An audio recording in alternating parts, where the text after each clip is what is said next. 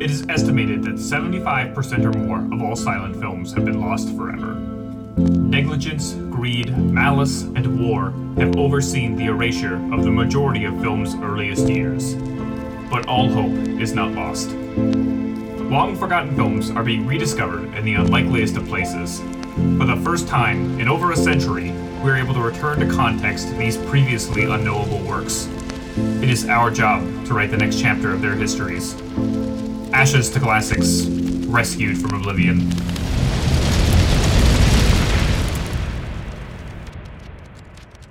Hello, and welcome back to the aforementioned Ashes to Classics, our silent movie podcast, or silent cinema podcast, because we are quite classy round here. I am Stephen, and with me, as always, is our expert, the voice of reason, eloquence, and the informed David. Hey David, how you doing?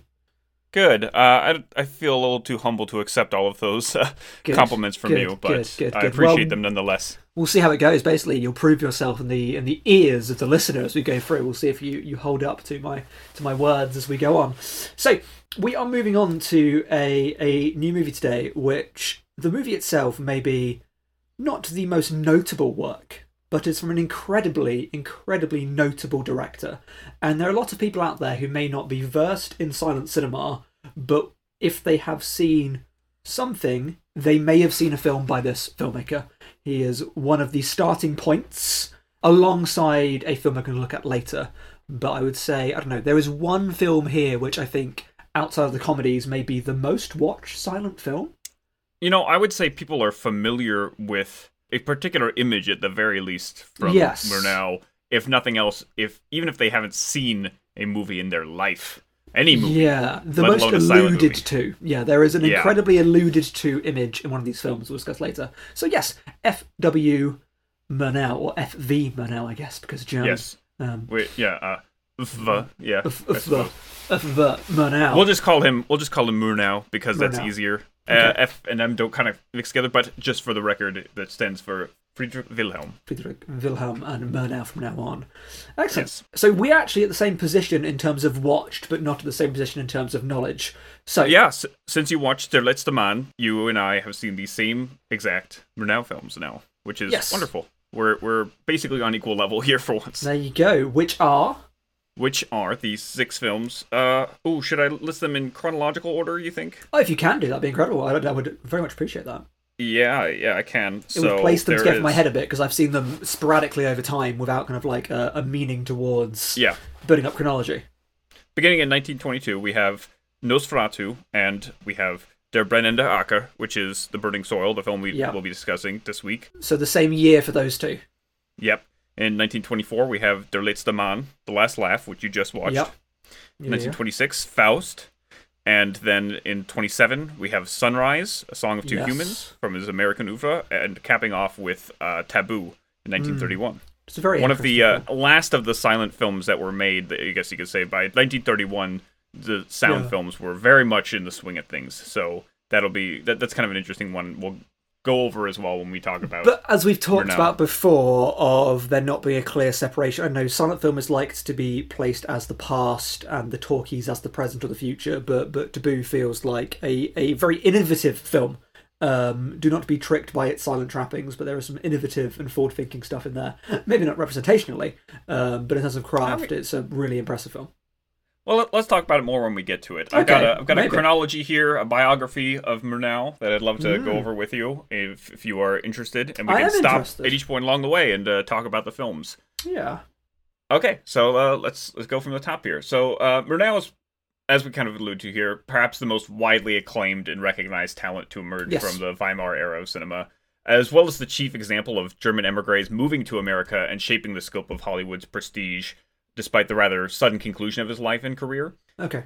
Murnau was a creative from an early age and steeped his interest in numerous German philosophers and famous playwrights during his school days. He's a big old bookworm, basically. Okay. Depends which German philosophers, but interesting. That's a conversation for a different podcast. I mean, everyone studied Nietzsche in that time. You know, that one's just... regardless of leanings, he was just so prevalent, it was inescapable. I mean, I've also studied Nietzsche, so I can't blame anyone for having done so. That was on my university course. And, a very good writer some interesting ideas, but an incredible writer. Yeah. Murnau also served in the Imperial Army during World War I, and entered the filmmaking world, as so many others had, under the tutelage of Max Reinhardt. So, yeah, this is the same kind of starting story we have for a lot of guys here. Serve in the war. Very familiar. Go hang out with Max Reinhardt, get some, stage credit, and then eventually transition your way to the, pre-birth, I don't know, the early film scene. Yeah. So to speak. Yeah. Murnau made an immediate and stark impression on the German populace, having secured early successes with noteworthy talents in the industry. In 1920, he directed 2 films with screenwriting credits from 2 of the industry's leading screenwriters, Karl Mayer and Hans Janowitz, respectively. The 2 had previously rose to prominence earlier that year, having penned the expressionist juggernaut Das Kabinett de Dr. Caligari. Yes, which has come up every episode.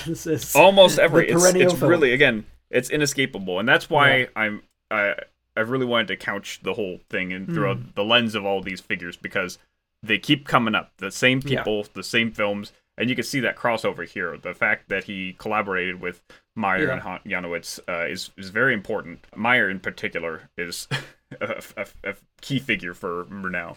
In his book, Krakauer cites Mayer quite frequently as one of the chief figures in shaping German cinema, crediting him as the author most attuned to the underlying sensibilities of the post-war German populace, with an entire chapter dedicated to his work in establishing the tentpole of so-called instinct films, utilizing his most famous work for Murnau, Der letzte Mann, as the resounding exemplar.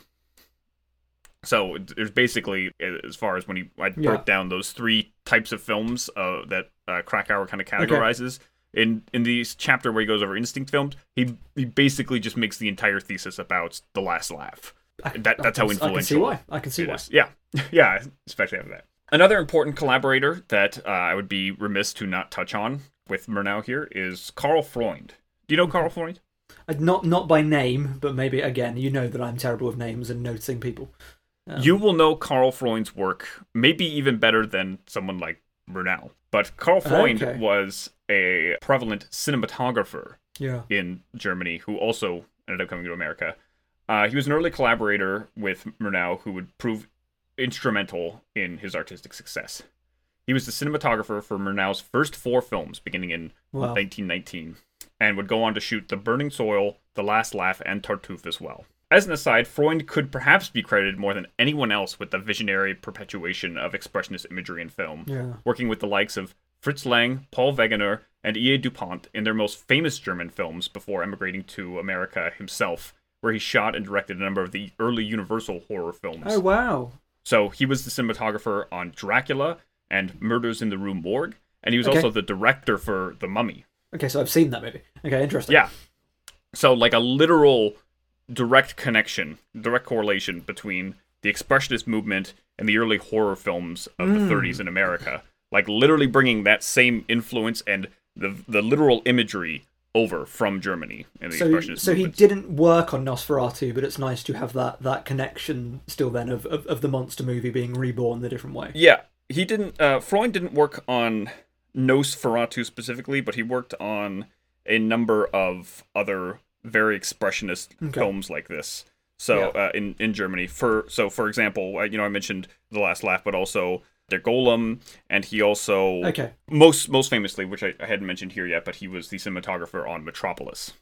Okay, then this is me just forgetting names then, because it's a name that therefore I've researched at points and just goes out of my cinema brain. Interesting. I mean, you in your research when you went over Metropolis, you may have noticed that, but you probably didn't see all these connections. Again, the idea that he went on and was a pioneering vision of the American horror scene may have gone over been missed in research just because you're focused there. But his influence didn't stop there, and that's a kind of very interesting cap on his career that I wanted to touch on here, is that he also had a lucrative impact on television in America. Okay. In the 1950s, he was commissioned to come work on and pioneer the influential 3-camera system of live television production for I Love Lucy. Oh, he was the chief cinematographer. It's funny when you say American television, I'm like, I Love Lucy, because that's the limited cultural export. I guess I'm like, that's the one. That's the one. Yeah, and it really can't be overstated how influential and how pioneering it was, because literally that familiar 3-camera live setup that started with Freund in I Love Lucy. So wow. Yeah, so from German expressionism to modern television, modern sitcom television, Freund's touches is... That's a lovely kind of, like, degrees of separation, isn't it? Being like, I can connect blah to blah in 3 moves. It's a hell of a link. Mm-hmm. So, yeah, even though we didn't really have a spotlight for cinematographers in this series, I just could not pass over the opportunity to talk about Freund for a little bit. I can see why. Yeah, just, again, too easy to overlook and too important to do so. And especially as lighting is obviously so key to the expressionist movement, to have someone so clued into that, it's an important name to mention. Absolutely. So, as we saw how the expressionist mode of filmmaking really lent itself to horror in America, it also did in Germany, as we've kind of gone over. It was one of the chief avenues through which this bold use of lighting and camera work really shined. And Murnau was one of the chief inheritors of that. He got to succeed in horror very often, very early, as we kind of alluded to with not only Nosferatu, but even his earlier works. One of the earliest of which was one of the aforementioned features from 1920, primarily Januskopf, or The Head of Janus. Okay. It remains his most intriguing lost work. Both of the films he made from 1920 are lost. And it starred Conrad Veidt, who we talked about last week. Yes. And it was an early adaptation of The Strange Case of Dr. Jekyll and Mr. Hyde. Ah, yeah, okay. You may recognize it. You may have seen it around. I'm just going to send you a link to it because the expressionist poster work for it is very iconic. Oh, okay. That's an image that I've seen. Okay. Yeah, so that's one of the reasons it remains very intriguing. Also, beautiful just amongst, poster. Horror circles in particular are very interested in lost media. I find there's a lot of discussion more than any other, and so this is a film that often comes up in terms of most desired. That's why found lost footage is so popular, David. That's why they love the found footage. So, yeah, this was one of the early and notable examples of Murnau having success in the field of horror. But obviously, the most enduring example, the most noteworthy, the most iconic, the most recognizable remains Nosferatu. Which is a hell of a movie. Yeah. Yeah, let's talk about it. What how do you feel about Nosferatu? One of the as with most people, one of the earlier silent films that I watched out of reputation, out of a love of the horror genre, and I wanted to get to its kind of like genre roots, cinematic roots at least. And as a person who likes vampire stuff, and specifically the Dracula story, it's a really good adaptation. Obviously not literary adaptation, because it's not Dracula, it's Nosferatu, for legal reasons. A really stunning film. Obviously there are criticisms to be made, and have been made from better voices than I, of some of the imagery of the Count in terms of linking to certain prejudicial and anti-Semitic tropes, and because that's already there, I will not lend my voice to those because they're better to be searched from that side. But a really incredibly atmospheric, iconic film for a reason, still sticks in my head. Probably because it's in everything. Probably because the scenes from it are in every movie ever. It gets perpetuated and thus it feels more significant because of that continual. Have you seen the Herzog? Iconography. Have you seen the Herzog one? What do you think of the Herzog one? I don't love it. Very good. I like it. I like it. There's a really terrifying scene in the Herzog one where the vampire, the Nosferatu, just like attacks him in this corner. It kind of happens quickly off screen, and then the camera catches up to the action there, and it's really well filmed. That scene sticks in my mind. But I do love, it's not preferred necessarily, but it's one of those rare remakes of such an iconic and classic film where I feel like I can measure them against one another, and it feels like it feels more inspired by, but very much still reinterpretation of the source text being the novel, as opposed to I'm just trying to remake the classic film Nosferatu. It is with that shadowing over some of the imagery, certainly, but a good version, but not one that I love, certainly, of the many Dracula movies. There was many that I'd take over it. There's a lot of interesting interpretations of Dracula. It's very interesting, and I don't know, few have kind of lived up to Nosferatu. There's I'd certain, say that. I do see certain critiques that there's a kind of simplicity in its narrative that it kind of shaves off some of the more interesting aspects of the story itself. But it's the imagery. True, really but yeah, I was about to say, but in a way that aids the imagery. It's a very image-forward movie, and I don't know, the metaphor and the poetry of horror is so often found in the visual symbolism as opposed to the wider literary textual symbolism. and it embraces that, or perhaps is the progenitor of that approach to a strong extent, of the image-forward filmmaking that gives the thinking to the viewer from that point of view. In some ways, I would point to it more so as a example of expressionist filmmaking, kind of like, cheap text, more than even something like Caligari, because of the filmmaking techniques that are used to facilitate a lot of it as well, on top of the art design. If we see it as an influential genre that echoes through its own movement and beyond, then yes, because though Caligari is obviously this is expressionism, it's very much, apart from Mourn to Midnight, a film unto itself. Whereas you're right, you can see Nosferatu's techniques echoing through cinema to today and very much at the time.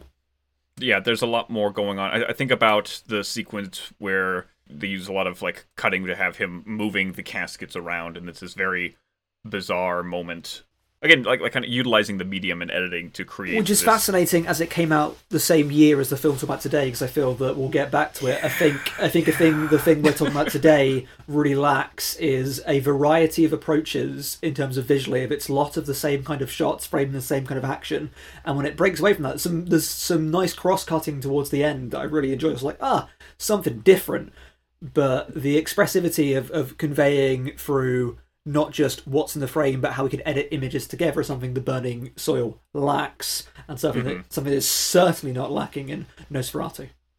Yeah, so you mentioned the kind of legal thing about Nosferatu, and that is something that has long carried with the reputation here that I think technically could have qualified for making this a slot for a lost film that was saved here. We could have covered, but I've always been kind of suspicious of the story, the narrative, and for those who don't know the story, I'll go over it here. Let me see if I can remember first. I believe the film was put in boats that were sent across, and then put into coffins on those boats that were full of rats, and then opened up and they spread the plague with them. I'm pretty sure that's what happened. Well, I did some research because I wanted to know. I wanted to know for myself. Yeah. I said, how verifiable is this story, this famous legend that goes along with the supposed destruction of it? Like, again, and it was to a point where I never found any documentation that verified this, but it's just been so perpetuated as a story, so retold, and it's retold with the same amount of detail each time, in each different iterations I could find it, that I was like, I might as well include it. I feel like I have to at least convey the story here, even if I still feel not entirely convinced that it happened like this, because again, there's supposedly legal documentation to go with this, but I've never seen a shred of it. Okay.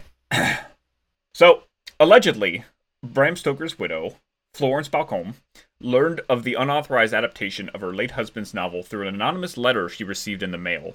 With it was an invitation to the film's gala premiere, which proudly advertised itself as freely adapted from Bram Stoker's Dracula. And she was like, what, the Coppola movie? How bizarre. So, with the assistance of the British Society of Authors, Balcombe sued Nosferatu's production company, Prana Film, who ended up filing for bankruptcy during the lengthy 3-year litigation period. Balcombe eventually won the case in July of 1925, resulting in the German court ordering all copies of the film destroyed. While efforts were made to carry out this unconscionable ruling, such extensive elimination could not take place overseas, as Dracula was already a public domain work in the United States, granting the film complete license of existence and survival. So, that's essentially the story, is that because, for some weird reason, the novel was public domain in America, the film could be shown still.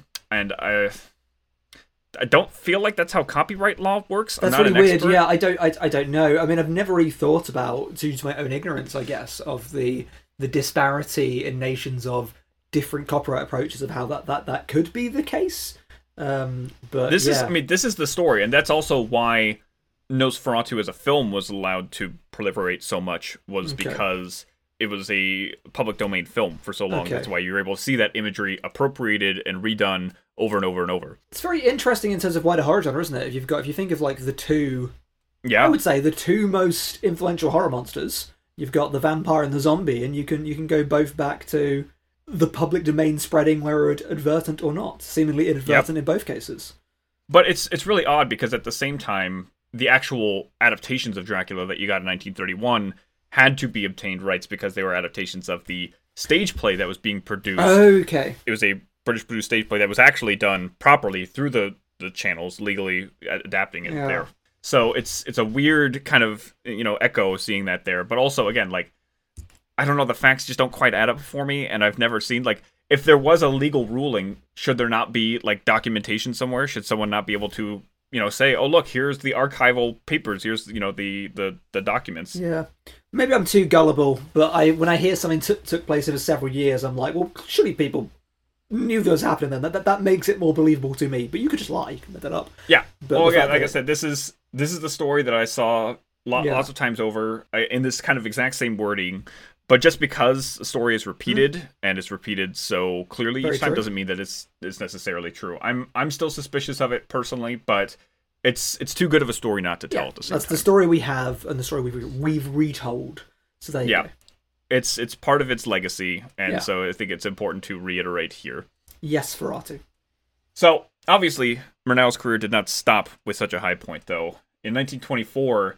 He went on to shoot 3 consecutive productions for German's premier film studio, oeuvre.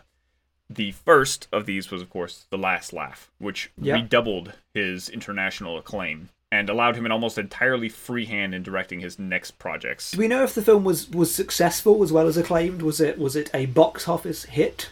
It was a very big success. It was lauded in both Germany and especially the United States. Of all of these, The Last Laugh in particular was...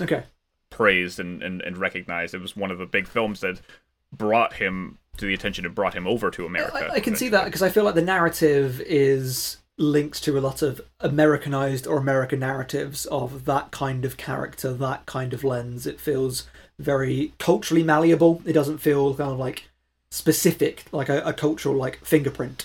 And those kind of stories I'm so used to, I guess. I mean, weaker versions of, but in American cinema, of that kind of person, that kind of situation. Makes sense. Yeah. Oh, I think also, again, the technique and the draw of the film, the gimmick, you could call it, of having no intertitles through the dialogue, I think really inspired a lot of people at the time. We talked, last week when we mentioned it, that Chaplin and Keaton were kind of two people who were looking to create a film with as least amount, and here at the same time is this German director who getting it down to 0, basically. So there's a hunger set up for it, and then the film comes in to satiate that hunger. You're like, oh, there you go, there's the thing, that's what does it. Yep. So, yeah, it was super successful. And as were his next film, Tartuffe, an adaptation of Molière's Tartuffe, which also starred Emil Jannings. Both these films, actually all 3 of these films starred Emil Jannings, as we talked about. Again, last week, it was very, very prolific. They had a strong partnership from a director-actor duo here. But they parted ways later, right? Right? Good, yeah, good. The last... yeah, so, and of course, the last of those 3 was Faust, which was the most ambitious and costly production it's undertaken by oeuvre, only surpassed by Fritz Lang's Metropolis the following year. Okay. So yeah, very expensive production, but Murnau's success was such at the time that oeuvre basically just gave him a free hand to do whatever, and it did not make enough money, really. It was not seen as a success at the time, Faust. But it didn't matter because they were just, doing so well, and again, he was so artistically admired. Especially, again, if you've got the literary adaptations, Bram Stoker is an easier pill to swallow than Goethe, I guess, of it's not as perennial or as popular a text. Like, well, that's one of those, falutin books for falutin people, even if Faust is more accessible, I guess, for want of a better word. I know Faust is a really great film, and I feel like its imagery is not as echoed as Nosferatu, but definitely exists. But I feel like not in a way that's noticed as much. I felt that when I watched Faust, I was like, oh, I have seen things from this, but didn't necessarily know that it was Faust that I was seeing. Of the Murnau films I've seen, I feel like it's the one I need to go back to the most. I was kind of lukewarm on it when I saw it. Okay. I kind of found it overly theatrical. Again, despite the big price tag, it feels very... Yeah, that's fair. I don't want to say cheap, but very costumey, I guess is the word. It is very costumey. And I don't know, while I love that in certain kinds of films, it just had not worked for me, in particular for this one. I guess it felt like I should have been pulled in a bit more to it. I found more believability in it, and I just had not. But yeah, I'm certainly keen to reevaluate it and see if my opinion I has just changed like at all. stuff about the devil, so I just I'm into it on that level. I'm very into it on that level. Well, after Faust kind of floundered a little bit there, Murnau had a calling to go to America. As created a Faustian pact of his own, perhaps. So many. Yeah. Maybe actually. Yeah. So before the completion of Faust, though, he had signed a contract with William Fox to direct a series of films in America. Yeah. The first of these is generally considered the apex of his directorial career. Yeah. Sunrise, A Song of Two Humans. Oscar winning. Yeah. It was not only a stunning artistic debut for him, but it was a creative pioneer for the medium as a whole, both visually and sonically. Yes, you got a bit of sound in this one. You got some sound. Yeah. Some sound. Yeah, again, it's a silent movie still, but Sunrise was one of the first films to employ Movietone's sound-on-film system of synchronized soundtracks. Yeah. So, interesting side bit of trivia here. This is a sound-on-film film. I'm glad you specified, because I was like, I'm going to not get this correct. So explain the distinctions here. Yeah, which was something that was being tried at the time, because all sorts of sound technology was being attempted at the time. And the one that broke through ultimately was not sound on film. So in Warner Brothers, where you had films like The Jazz Singer, that was a sound on disc system. So you play a thing separately. Yeah. And you sync it up in that way. Well, yeah, it's synced in that way. The sound on film is eventually what took over. So it's like how Netflix have approached to the commentary track to Glass Onion, as they followed in that thing.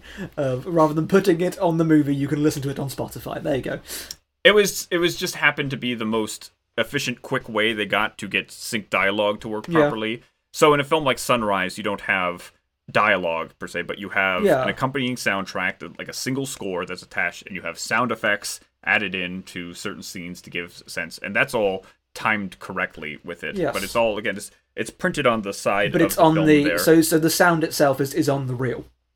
Yeah, yeah, and it's like played through. The information is played through. It's a technical process that I am not totally versed in. God knows. Clearly it works, because it's been working for a long time. Yeah, eventually it's what took over, and that's how... Yeah.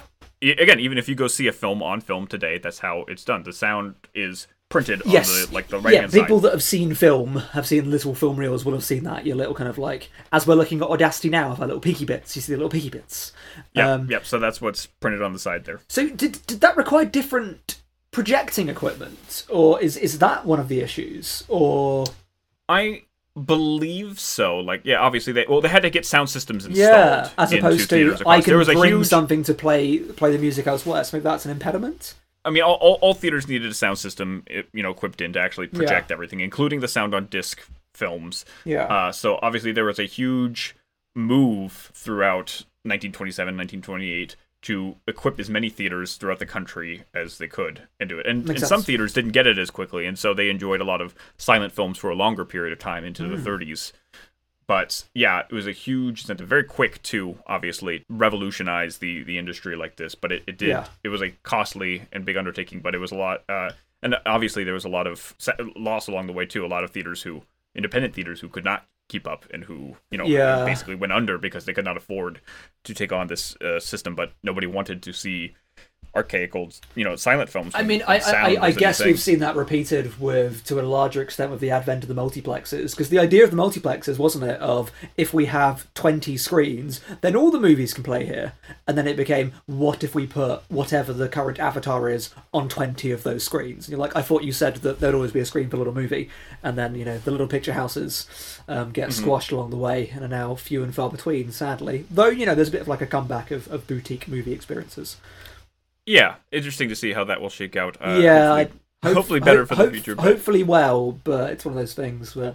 I have not been to a multiplex since, I think it was not last year, but like the year before, whenever Matrix was out. That's the last multiplex film I saw. Okay, interesting, yeah. Well, I guess you are in the fortunate position of you've got a local art house stuff that will play the more, like your Nopes of the world, that you'll still want to see there. Whereas for me, I have to go quite a long way to see an art house cinema, so I'll go out of my way to watch things like Ennis Main, for example. But if I'm going to go see something that is in most cinemas, like I'm going to go see the new Ant-Man because I'm broken in that way, I'm going to go to the multiplex to see it. I've liked the previous two. Sorry to lose my crowd on this podcast, but I liked those first two Ant-Mans. I am tentatively excited for the third. So excited that I've not seen it at this point, though it's been out for over a week, so clearly not that excited. But maybe you'll be the first person I know to like it. There you go. Hey, you know me. I'm happy to be the sole defender of something. I'd rather be on the positive side. If it's good.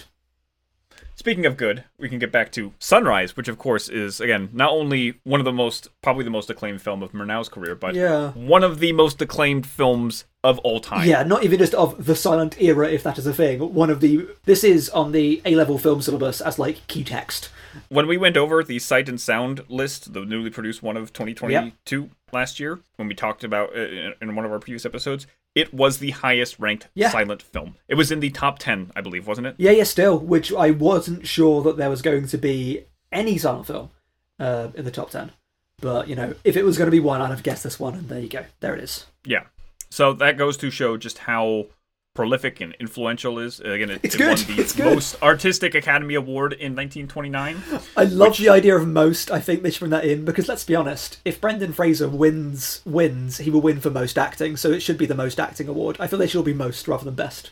Most picture. That's me putting that into those words there, editorializing a little bit. It's actually the best unique and artistic picture award. I think you've accidentally created an innovation where the Oscars should admit that they actually award the most. Then it should be most acting, most producing, most writing. I mean, I'm afraid to see the aftershocks of that effect. Yeah, it's already happening. Mm-hmm. So, yeah, do you have any additional opinions on Sunrise? I would need to rewatch it again with more critical eye. I very much watched it with an eye to this is one of the key masterpieces of film, and I must have watched it. So I watched it in that box ticky way, perhaps more than a let me sit down with more of a knowledge of the medium behind me and a British level. So I more viewed it as a diamond as opposed to a film among other films that is the contemporaries to them, if that makes sense. But my viewing of it hugely positive. I think it's an absolutely great movie and beautiful, truly beautiful, and a great dog, one of the best dogs. Good dog. Yeah. It is definitely terrific, incredible film. I am not as enthusiastic as a lot of people are. There are other Murnau films I like a lot more, including Der letzte Mann. But yeah, it's especially from a historical standpoint, I think it's very essential to see as an early sound on film. It's very incredible that way. Not the first, I should say. That one is I want to make sure I say it right. Yeah. It's a John Barrymore film, The Beloved Rogue, nope, that's the Conrad Veidt film from last time. It's from 2026. I'm trying to remember off the top of my head, so I sound like a professional, like you said that I was. Nope, I've lost it. Let me just see. Let's see. Does Google lead us astray here? Bing.com says first sound film. The Jazz Singer. It's going to say The Jazz Singer. It probably was. Yeah, Jazz Singer is the first thing that pops up. And that is incorrect. That is not correct. Do not take oh my god. I went to a screening. Of The Jazz Singer? No. Phew. It was a Buster Keaton's 7 Chances the other day, which was wonderful to see with a really cool a live accompaniment. But I couldn't help but feel like they did a poor job of introducing, because they said it was the first film with color. It was the first color film, and it is an early Technicolor film. Yeah. It is, as I kind of discussed on our Total to See episode. It's about to say it's no Total to See. It's no Total to See. Yeah, but that's the thing. I was like, it definitely wasn't, though, because the Total to See existed before. Excuse me. I've seen a color film. I've seen a color film that came out before. It wasn't even the first. That one wasn't even the first Technicolor film, as we talked about. But yeah, so I was kind of just like, I kind of grumbled in my seat quietly to myself about it. It's good to be able to, though. It's good to be like, well, actually, I know that blah, blah, blah. Always a good position to be in. Oh, okay, I was close. So, yeah. John Barrymore's Don Juan. That was the first feature-length film to utilize Vitaphone's sound on disc system. Matt told me that. I should have remembered that. Yes. I was close. Again, the Beloved Rogue is, again, it's another... Don Juan is a Beloved Rogue, to be fair. Yeah. Well, again, it's another Barrymore film. It's another swashbuckler. I was close. Okay. We'll take it. We'll take it. Everyone knows you were close. Yeah, I'm expert enough. I at least knew that there was another film that came before. You knew to know that Google was wrong when it said The Jazz Singer. Yeah. So again, just another way that racist history has continued to perpetuate and warp and change things. Yeah. It's not, and Birth of the Nation wasn't the first. Yes, exactly, and it's very telling that those two are the examples, because as a way of excusing them and defending them, isn't it? It's that way of being like, I can concrete my defense of this film if I go, but it's important. You go, oh, I guess it's important then. You go, well, actually, not in the way that you say. I'm surprised Gone with the Wind hasn't usurped Wizard of Oz's reputation as the first color film similarly, you know? I hear it's the first film. I hear Gone with the Wind is the first film. Yeah, you know, I'm not going to double check that. Yeah. So, back to Murnau, though. He made 2 more films for Fox, one of which, Four Devils, is lost. I imagine, since it features devils, you'd be very interested, though. I'm up for it. I loved The Devils, so you put 3 more in that. Yeah. I'm up for that. So, that was his last film before embarking on a collaborative journey with the acclaimed documentary filmmaker Robert Flaherty to Tahiti.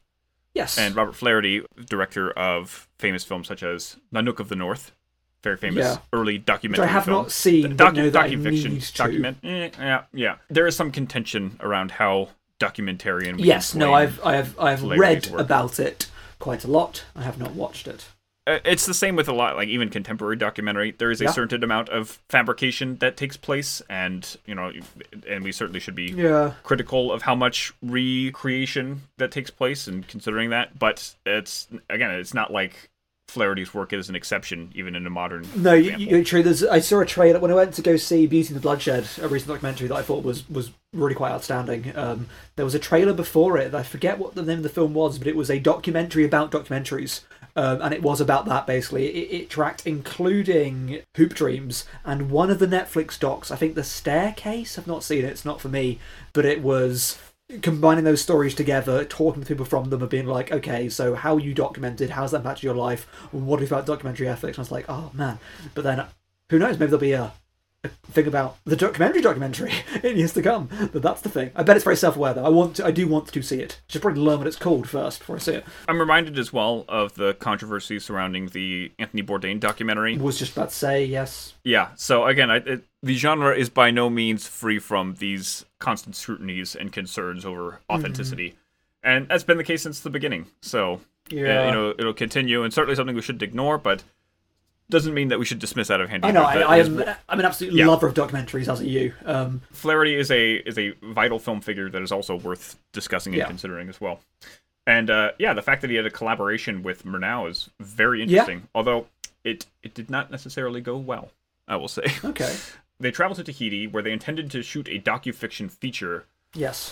Which had an entirely native cast. Yes. This would evolve into the film Taboo. Yeah. Which is, I think, one of his most interesting films. I know there's certainly some contention, reservation, and consideration that we both have here for it, but I actually, in my memory, favor it quite a bit. Yeah, I remember liking it. I remember, seeking the discomfort, because I'm like, I don't know enough about the bits around this, and I am not the most educated or best positioned person to talk on this, and there are elements of it that cause me kind of instinctive discomfort, but then there are huge artistic merits to it, kind of as a piece of filmic craft. I'm like, this is really quite wonderful. It should be noted as well that I believe that Murnau and Flaherty were the only non-native producers on here as well. Even the production, utilized native members, for the camera work and all that. So done by the indigenous population, yeah. Yeah, of course under instruction and being taught and such, but there is an argument to be made for it's a some behind the camera. Again, it's not. It's a difficult one, isn't it? I don't think we're either equipped nor this is the place to really talk about the complexities there. Not to duck away from the issue, but it's definitely worth alluding to that there is this whole thing that's I think that's worth going into, because it's always going to be an outsider lens, and there is always that degree of. And then when instructing others to create your vision, there is a colonialist dynamic there as well, which is hard to avoid. Then there's also the sense of allowing people, given the tools, and film is not just a strictly auteured medium. People are creating and collaborating on a thing and creating a perception of themselves from themselves, which is why it's a thorny film and a hard one to discuss. And the story itself is very obviously a kind of Western narrative that is placed upon an indigenous population, but it is one that strives for a kind of universal ideal. Yeah. Kind of universal messaging for the characters there, which is, again, interesting, and it applies nuance to it there that makes it kind of feel progressive in a sense, and again, kind of displaying the characters authentically in that way. It is trying. The film is certainly trying, goes out of its way to try in a way that perhaps you would not expect a film from the time with those power dynamics to do. Mm-hmm. So it is very interesting. I think worth checking out. It's a very well-made film. Yeah, as well. As I said earlier, alluding to, it feels deeply innovative in terms of the things that it's doing, how visually resplendent it is, some stuff with cameras, especially at a time where, maybe speaking as an idiot here, but I guess people are perceiving silent film to be a bit backwards or a bit the film of yesteryear as we are moving towards the talkie. Yeah, I mean, it's coming out in 1931. The only other really nominal silent film that came out that year was Chaplin's City Lights, which even itself was in conversation with talking films taking over in some of its gags. So, very much so, this is like the last hurrah for silent films. The last laugh. And, and it was one, unfortunately, that Murnau did not get to see out, because he died a week before the film was set to premiere. Yeah. He died in a very horrific and sudden car accident a week before the film's premiere. His body was shipped and buried in Germany at a funeral service attended by Flaherty and Emil Jannings, and Fritz Lang delivered the eulogy. So, it's kind of a sad cap here. I think it's important to touch on some of the grievous misgivings that have gone on about his death since. There has been a lot of horrible allusions to the cause of his death and linking it to his openly gay orientation that he presented both in Germany and Hollywood during his life. The kind of most horrific of which were alleged in the heinous tabloid posited by Kenneth Anger in his book Hollywood Babylon. Yeah, okay, which I've not read, but obviously I'm very, very aware of. Yeah, it's an interesting text to see how these kind of myths and horrible gossip was perpetrated decades after about a lot of these figures, especially in the silent era, where basically you could just make up whatever, and there was no record and no existing people to I do need to read that because I am a big fan of Kenneth Anger as a filmmaker. If you're not interested in going and reading it, I would highly encourage checking out. I will. Okay. Yeah. Well, I would also, as a supplement, then encourage to check out the podcast series You Must Remember This from Cree Longworth, where she has a whole season where she goes over and picks apart the allegations in Hollywood Babylon against many of the people and really indicates whether they are true or not, or how much they are right, how much they aren't, and the actual story that is behind these rumors and myths. I remember it's a very fulfilling series. Leaving the film Babylon, and there was a question from one of the people that I was with being like, so I kind of get why it's called Babylon because there's a degree of excess, but is that kind of thing? I was like, well, actually, it's also because of this, and like, that's not a thing that most of the audience is going to know, but never mind. It's something being like, do they expect them to know that? I'm like, I guess kind of yes, but maybe no, I don't know. About specifically intolerance? No, I think specifically the alluding to it being a huge kind of like hyperbolized, scandalous portrait of Hollywood at that time, and it linking to the name of that book, which is known to be that. Well, the name of the book obviously then comes as a centerpiece of the leftover Babylon set from Intolerance, yeah. Which, according to Anger, but again not in reality, stood around for a decade or so and just kind of rotted as in the facade of this, and it kind of stood as the corruption of Hollywood and the degradation. Is that one of the sections of Intolerance that's also released as its own film? Because aren't two of them released separately? Yeah. Okay, It's one of the big sections. Yeah, well, because I obviously did not like Intolerance very much, but that Babylon sequence has some stunning bits in it. I'd quite like to watch it by itself. I might go back. It's a big movie. It's too big. That's what I'll say. Yeah, far be it from me to revisit any Griffith stuff. I should just ignore really, but I am tempted to go back and see some of those pieces without the baggage of that film weighing them down. I think we'll have to cover him in some point if we continue doing this in a certain capacity. Yeah. Just at the very least to contend with that legacy, because to write some history enlightening, Well, as much as we want to leave it behind, it is important to contend with and value because it has been so impactful. Yeah, as long as it's not a starting point, I agree, which was we've done that there, yeah. As a thing to then double back to and go, yes, and Griffith. Because we cannot pretend he doesn't exist, because obviously he has a huge influence over how films have been spoken about, at least, for about 100 years. Mm-hmm. I got plans, don't you worry. Okay. So, just to finalize here with Murnau, though, before we move on to the movie, here's kind of odd cap to end here. I know that last bit was a little sad, and this certainly still is, but also kind of weird. I've got some more modern news for you about Murnau. Oh, God, Maybe what? you know about this. Is he being cast as a CG version of himself, like James Dean? No, worse. In 2015... Worse?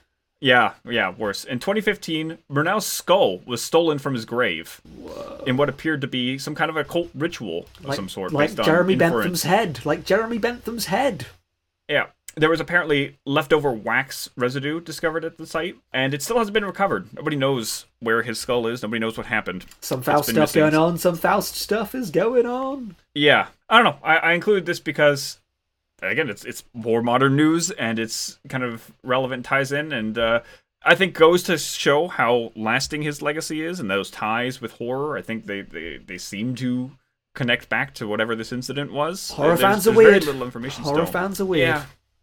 It's upsetting and horrible, and not something that I certainly endorse or want to see, but I thought interesting to include nonetheless. There you go, Byron-esque. I mean, obviously Byron was dead by this point, but are we all sure it wasn't Lord Byron? He did do this kind of thing. It's interesting. This is not the only story of silent movie history grave robbing. There was also Chaplin's body was stolen like a couple months after he was buried in the 70s and held for ransom.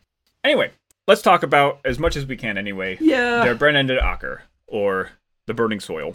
What did you think of this movie, Stephen? I don't hate it, which is always my favourite starter.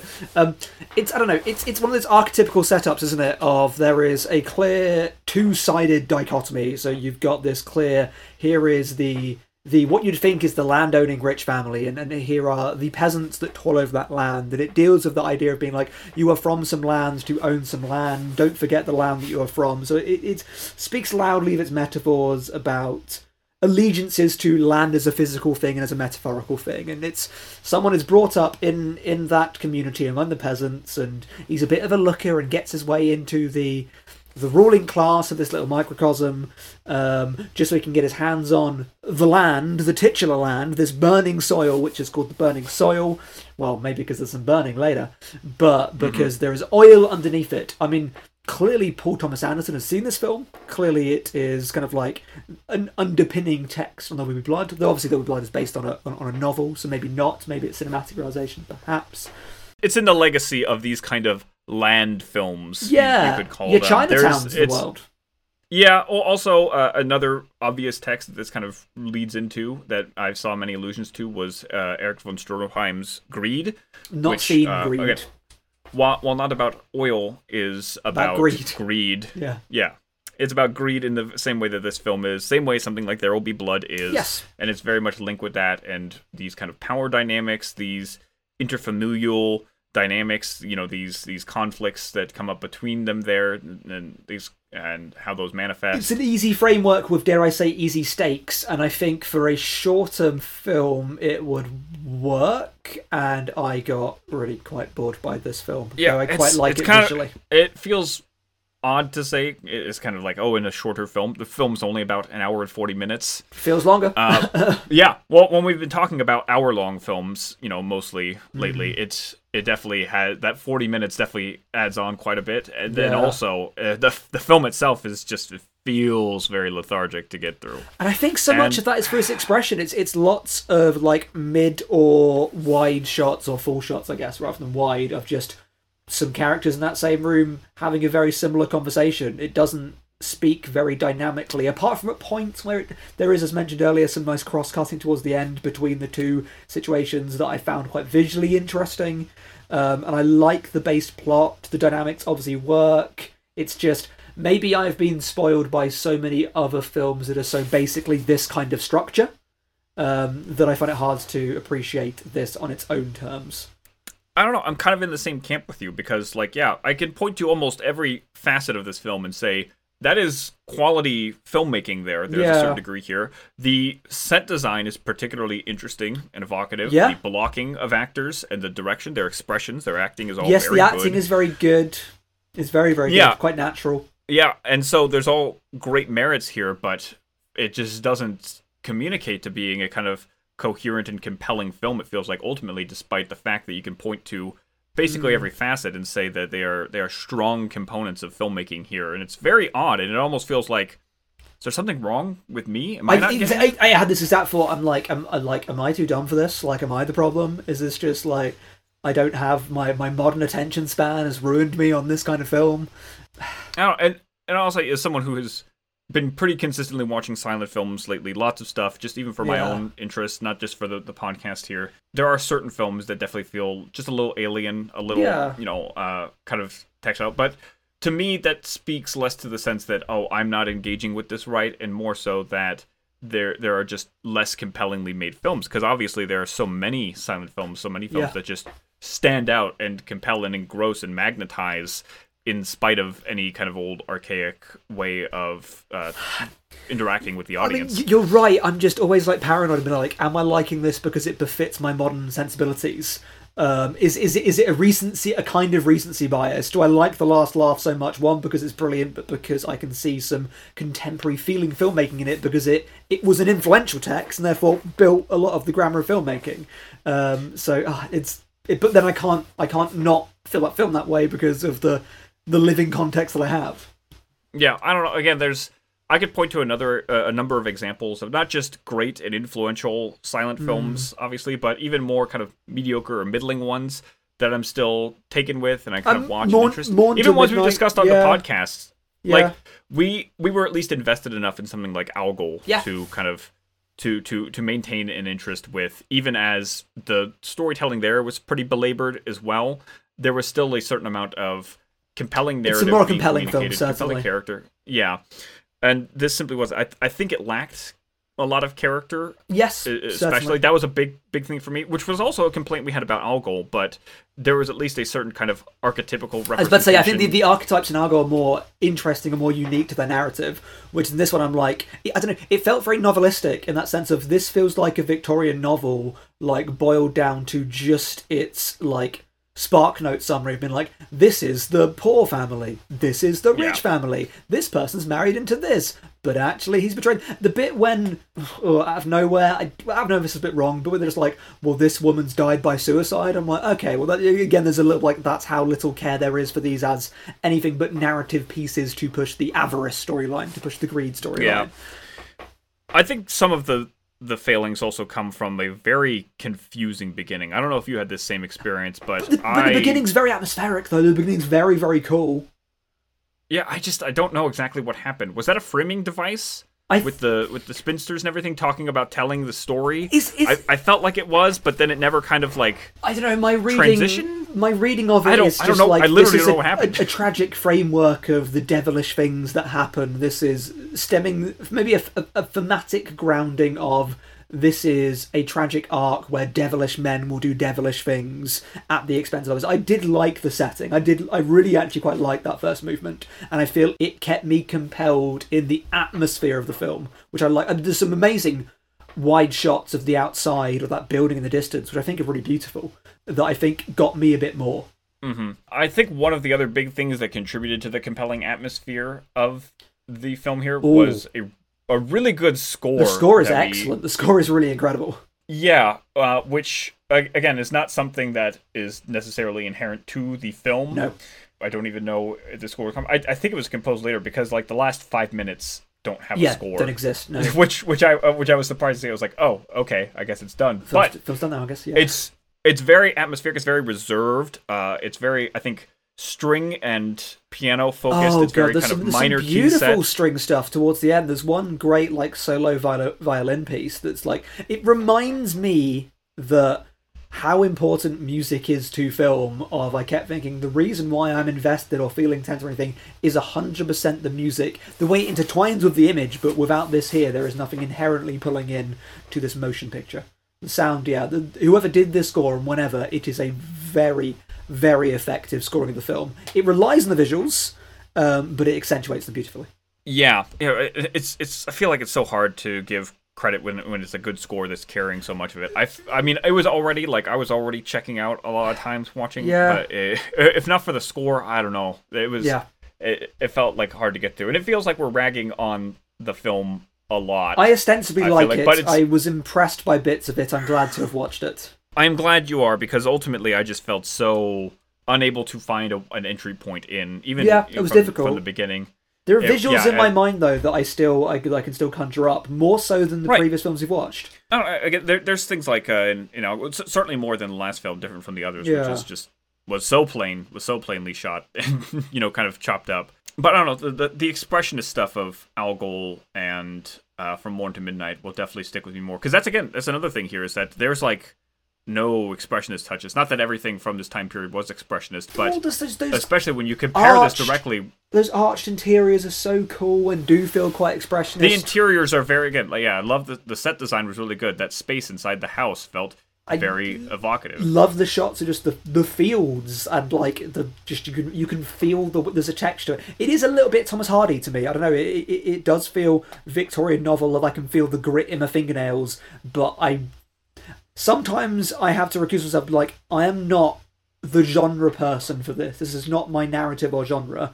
But there are things that I can. Maybe I'm forcing myself to appreciate it, but I still think there are things you can find to appreciate it. Yeah, and I will say that of all of the genres of silent film, dramas are definitely the ones that seem to have the hardest time to get back into. There's just less accessible entry points, because it just... Is it because dramas are helped by dialogue more, I guess, I don't know. There is a lot of dialogue in the film, there is. Said too. A lot of and again, with a lack of, like, really investable characters... It all feels so kind of alienating. So it's hard. But again, there are so many great dramas. Some of the best dramas I've seen are silent dramas. Again, like we can just point to even Sunrise from a Murnau example. Yeah. But yeah, I don't see as much of Murnau in here, I guess, as I do in so many of his other films. So many, because even in the later American features, even something like Sunrise still retains that expressionism. Yeah. Even more than a lot of the other expressionist directors who went over and made American films. And so when this film seems to have none of that, in the same year that he produced so defining as Nosferatu, it feels very odd as a comparison. I think that's always the footnote to make, isn't it? Of it's all well and good to be like, this is maybe a bit of its time, blah blah, but it is the same year as one of the most like indelible, iconic, and long-lasting films. Never mind silent films. Mm-hmm. So yeah, there's so much of that. Again, I can point to individually and say evaluatively that's very good, that's very well done, but it just adds to a whole that I just could never find myself caring about investing in. Or I ostensibly agree. Trying to understand. Yeah, which again feels. It's always kind of regrettable to make these the feature films, kind of going in blind and not knowing if these are going to be any good, but. At the same time, it's very important to preserve and discuss these still, because again, this is a film that I literally had never heard about until I did my research in. Even when I was looking at lost films in general to cover for this section, this was one I had to dig to find. It does not even show up on the Wikipedia list of rediscovered lost films. Oh wow, okay. I had to find it by actually like sifting through Murnau's filmography, because what happened was actually there was a Murnau film that was on that list. It was from the same year, 1922, called Phantom. No, Phantom. Phantom was another film he made in 1922, which was purportedly lost, according to Wikipedia. But upon my research, I was not finding any credible sources that could actually state that this was considered definitively lost.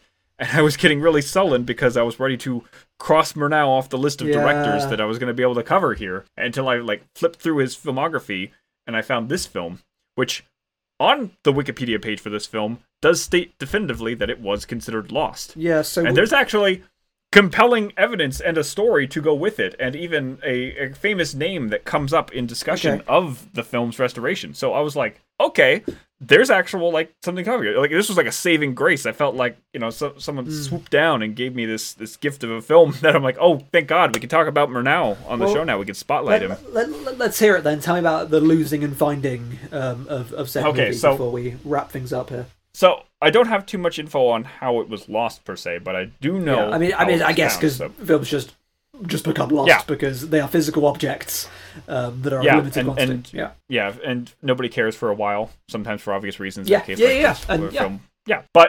sources conflict, but it is consistently stated that this Murnau film was presumed lost until 1978, when a print was discovered in the possession of an Italian priest who would often organize screenings of films at psychiatric institutions.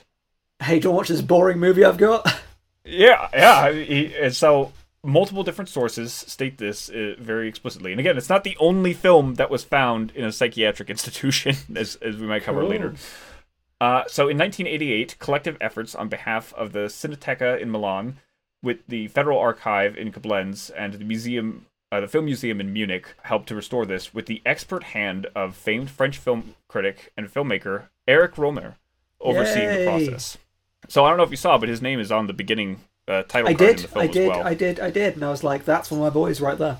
Yeah. So he was. I couldn't find any additional information about it, about why he took this on or how involved he was, but he was apparently big in seeing this film being restored. Slight Romer aside. Friend of the show, Calvin, and I are trying to come up with a name, like a Metroidvania style name for the genre that is Hong Sang-soo and Romer movies. I'm like, there's like these two are doing a thing, and there needs to be a name for it. So we are still searching for that.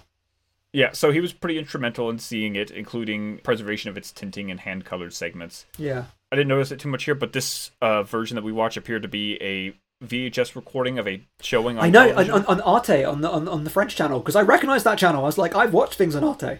Yeah, so that was interesting, again, to find. But basically, that took a lot of digging for me to find. This is not a well-recorded, well-regarded film at all. Again, to a point where other films of Murnau are proclaimed lost and discovered, even though they weren't. And this was... I guess no one cares this was found. I mean, I can see why after seeing it, but I was happy to have discovered and talked about it here as much as I can. Yeah. And I think the story about its discovery, and again, like just finding it with an Italian priest in the 70s is kind of interesting. Yeah.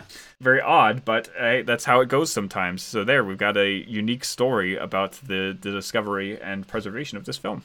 That's really, really cool, and it's a reminder that film history is interesting independently of the films themselves sometimes. Like the act of history and preservation is important, because otherwise we come into that canonizing impulse of let's only save the things that are good, and then whose perspective is it to a good? It is important to preserve film as a medium and to make sure we have those things and to catalogue film as a medium. And if we didn't, then we'd be sitting here speculating about it, about how great it must be, this interesting story about greed in the land that Murnau made, in the same capacity that we imagine about his adaptation of Dr. Jekyll and Mr. Hyde, or this Four Devils film that he made as well, that seems very interesting in his American period. Again, all we can sit here is think, and the speculation is always generally more spectacular than the film itself. Some films were lost because of scandalous reasons, so we talked about how Different from the Others was obviously lost because it being actively silenced, but a lot of films are just lost because they're unremarkable and no one cares to keep them around, and that's going to happen as much, if not more frequently, that there is just a lack of care for the preservation of it,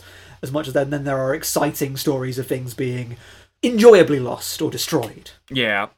So this is, again, at least it has an interesting story to go along with it. It's helpful in kind of painting a wider portrait of Murnau's legacy, seeing these kind of different modes that he worked in, seeing he's not just kind of this singular filmmaker, but it was ultimately kind of unexemplary for us both viewing it. I'm glad you got something more out of it than I did. It was a real trial for me to kind of sit through and try and appreciate it as much as I could. But I was very at least happy to have a film that we could use to spotlight the very lengthy, prolific, and impactful career of Murnau here as perhaps the most significant expressionist filmmaker. I mean, one of the key filmmakers of all time. If you're having the conversation about the key filmmakers, Murnau should come up in that. Yeah. And it should be noted as well that for as iconic and influential as he only has like less than 15-ish films or so that he made, including the lost ones, because his career was cut so short in 31. Early death, So the survival of a film like this is still very important because of how small that filmography ultimately is. So the fact that it was found and preserved is incredibly important. Totally agree. So, while you are looking around yourself, as always, I tell you to look out for silent films that you may find in all of your recesses, but also if you could look for Murnau's skull as well, I would really appreciate that. Alas, poor Murnau, I knew him. So if you can find that, would appreciate this. And when you found that, do report it to the authorities, but while you're doing, also, drop us a review, a rating, etc., and find us where things are found. You can find David around the streets of Portland or wherever it is, these fancy places he goes to, and his historic writing on the Twin Geeks. Just click on his name on this article, that's where you found us, and you can find his writing there on more classic film if that's what you're into. You probably are into that, actually, listening to this podcast. You can find my writing on the website, much more contemporary stuff, and you can find my witterings, mutterings, whatever, where I am under Stevenage places, but primarily patreon.com/thestacksonfilm. But that's all I will say about that. Any closing thoughts? You want me to hint about next week? Yes, please. You'll be very excited. I'm ready to be excited. We'll be talking about perhaps my favorite subject I've done any research into this season. Okay. The director, Herr Ernst Lubitsch. Yay! Lubitsch Week! Yes. Lubitsch Week. I have been reading my biography of Lubitsch off and on as well, and adding more details amidst all the discussion here, and watching more Lubitsch films from this time period than anyone else, certainly. I absolutely love Lubitsch, and you are, dare I say, a Lubitsch. I am a Lubitsch. You know, if there can be Cumberbitches, then we can be Lubitches. Come on. Yeah. So that will be exciting. Yeah. The Wives of Pharaoh, I believe that one's called, or The Loves of Pharaoh. It's one of his historical epics. So maybe less the Lubitsch that you're expecting. If you want, though, a more kind of in the mold comic Lubitsch, I can certainly. I might try and get some more Lubitsch's in. It's difficult for me because this is my last week to get in the few kind of like end of year Oscar stuff. Mm-hmm. So, but I will try. I've got a friend coming over the weekend who is very film inclined. So I might be like, do you want to watch some Lubitsch movies with me? And maybe he will. Well, if you want some recommendations, I'll be happy to supply them of what you can watch. I've seen a Lubitsch prior. film. It'd be very interesting. I might rewatch Trouble in Paradise and then go from there. Beautiful. Trouble in Paradise, obviously such a classic, such an important film. But Please we'll be read talking George about Davenport's review of Trouble in Paradise. Thank you very much. We'll be talking about some silent Lubitsch next week, some German Lubitsch in particular, and talking about how he became one of the leading lights of the pre-code and post-code comedies in Hollywood based on his trajectory in Germany. So yeah, I'm excited. As the bits of Lubitsch I've seen, I'm a fan. Excited to learn more. So next time, Lubitsch. Excellent. Well, we will look forward to discussing him then. Yeah. Thank you so much, Stephen.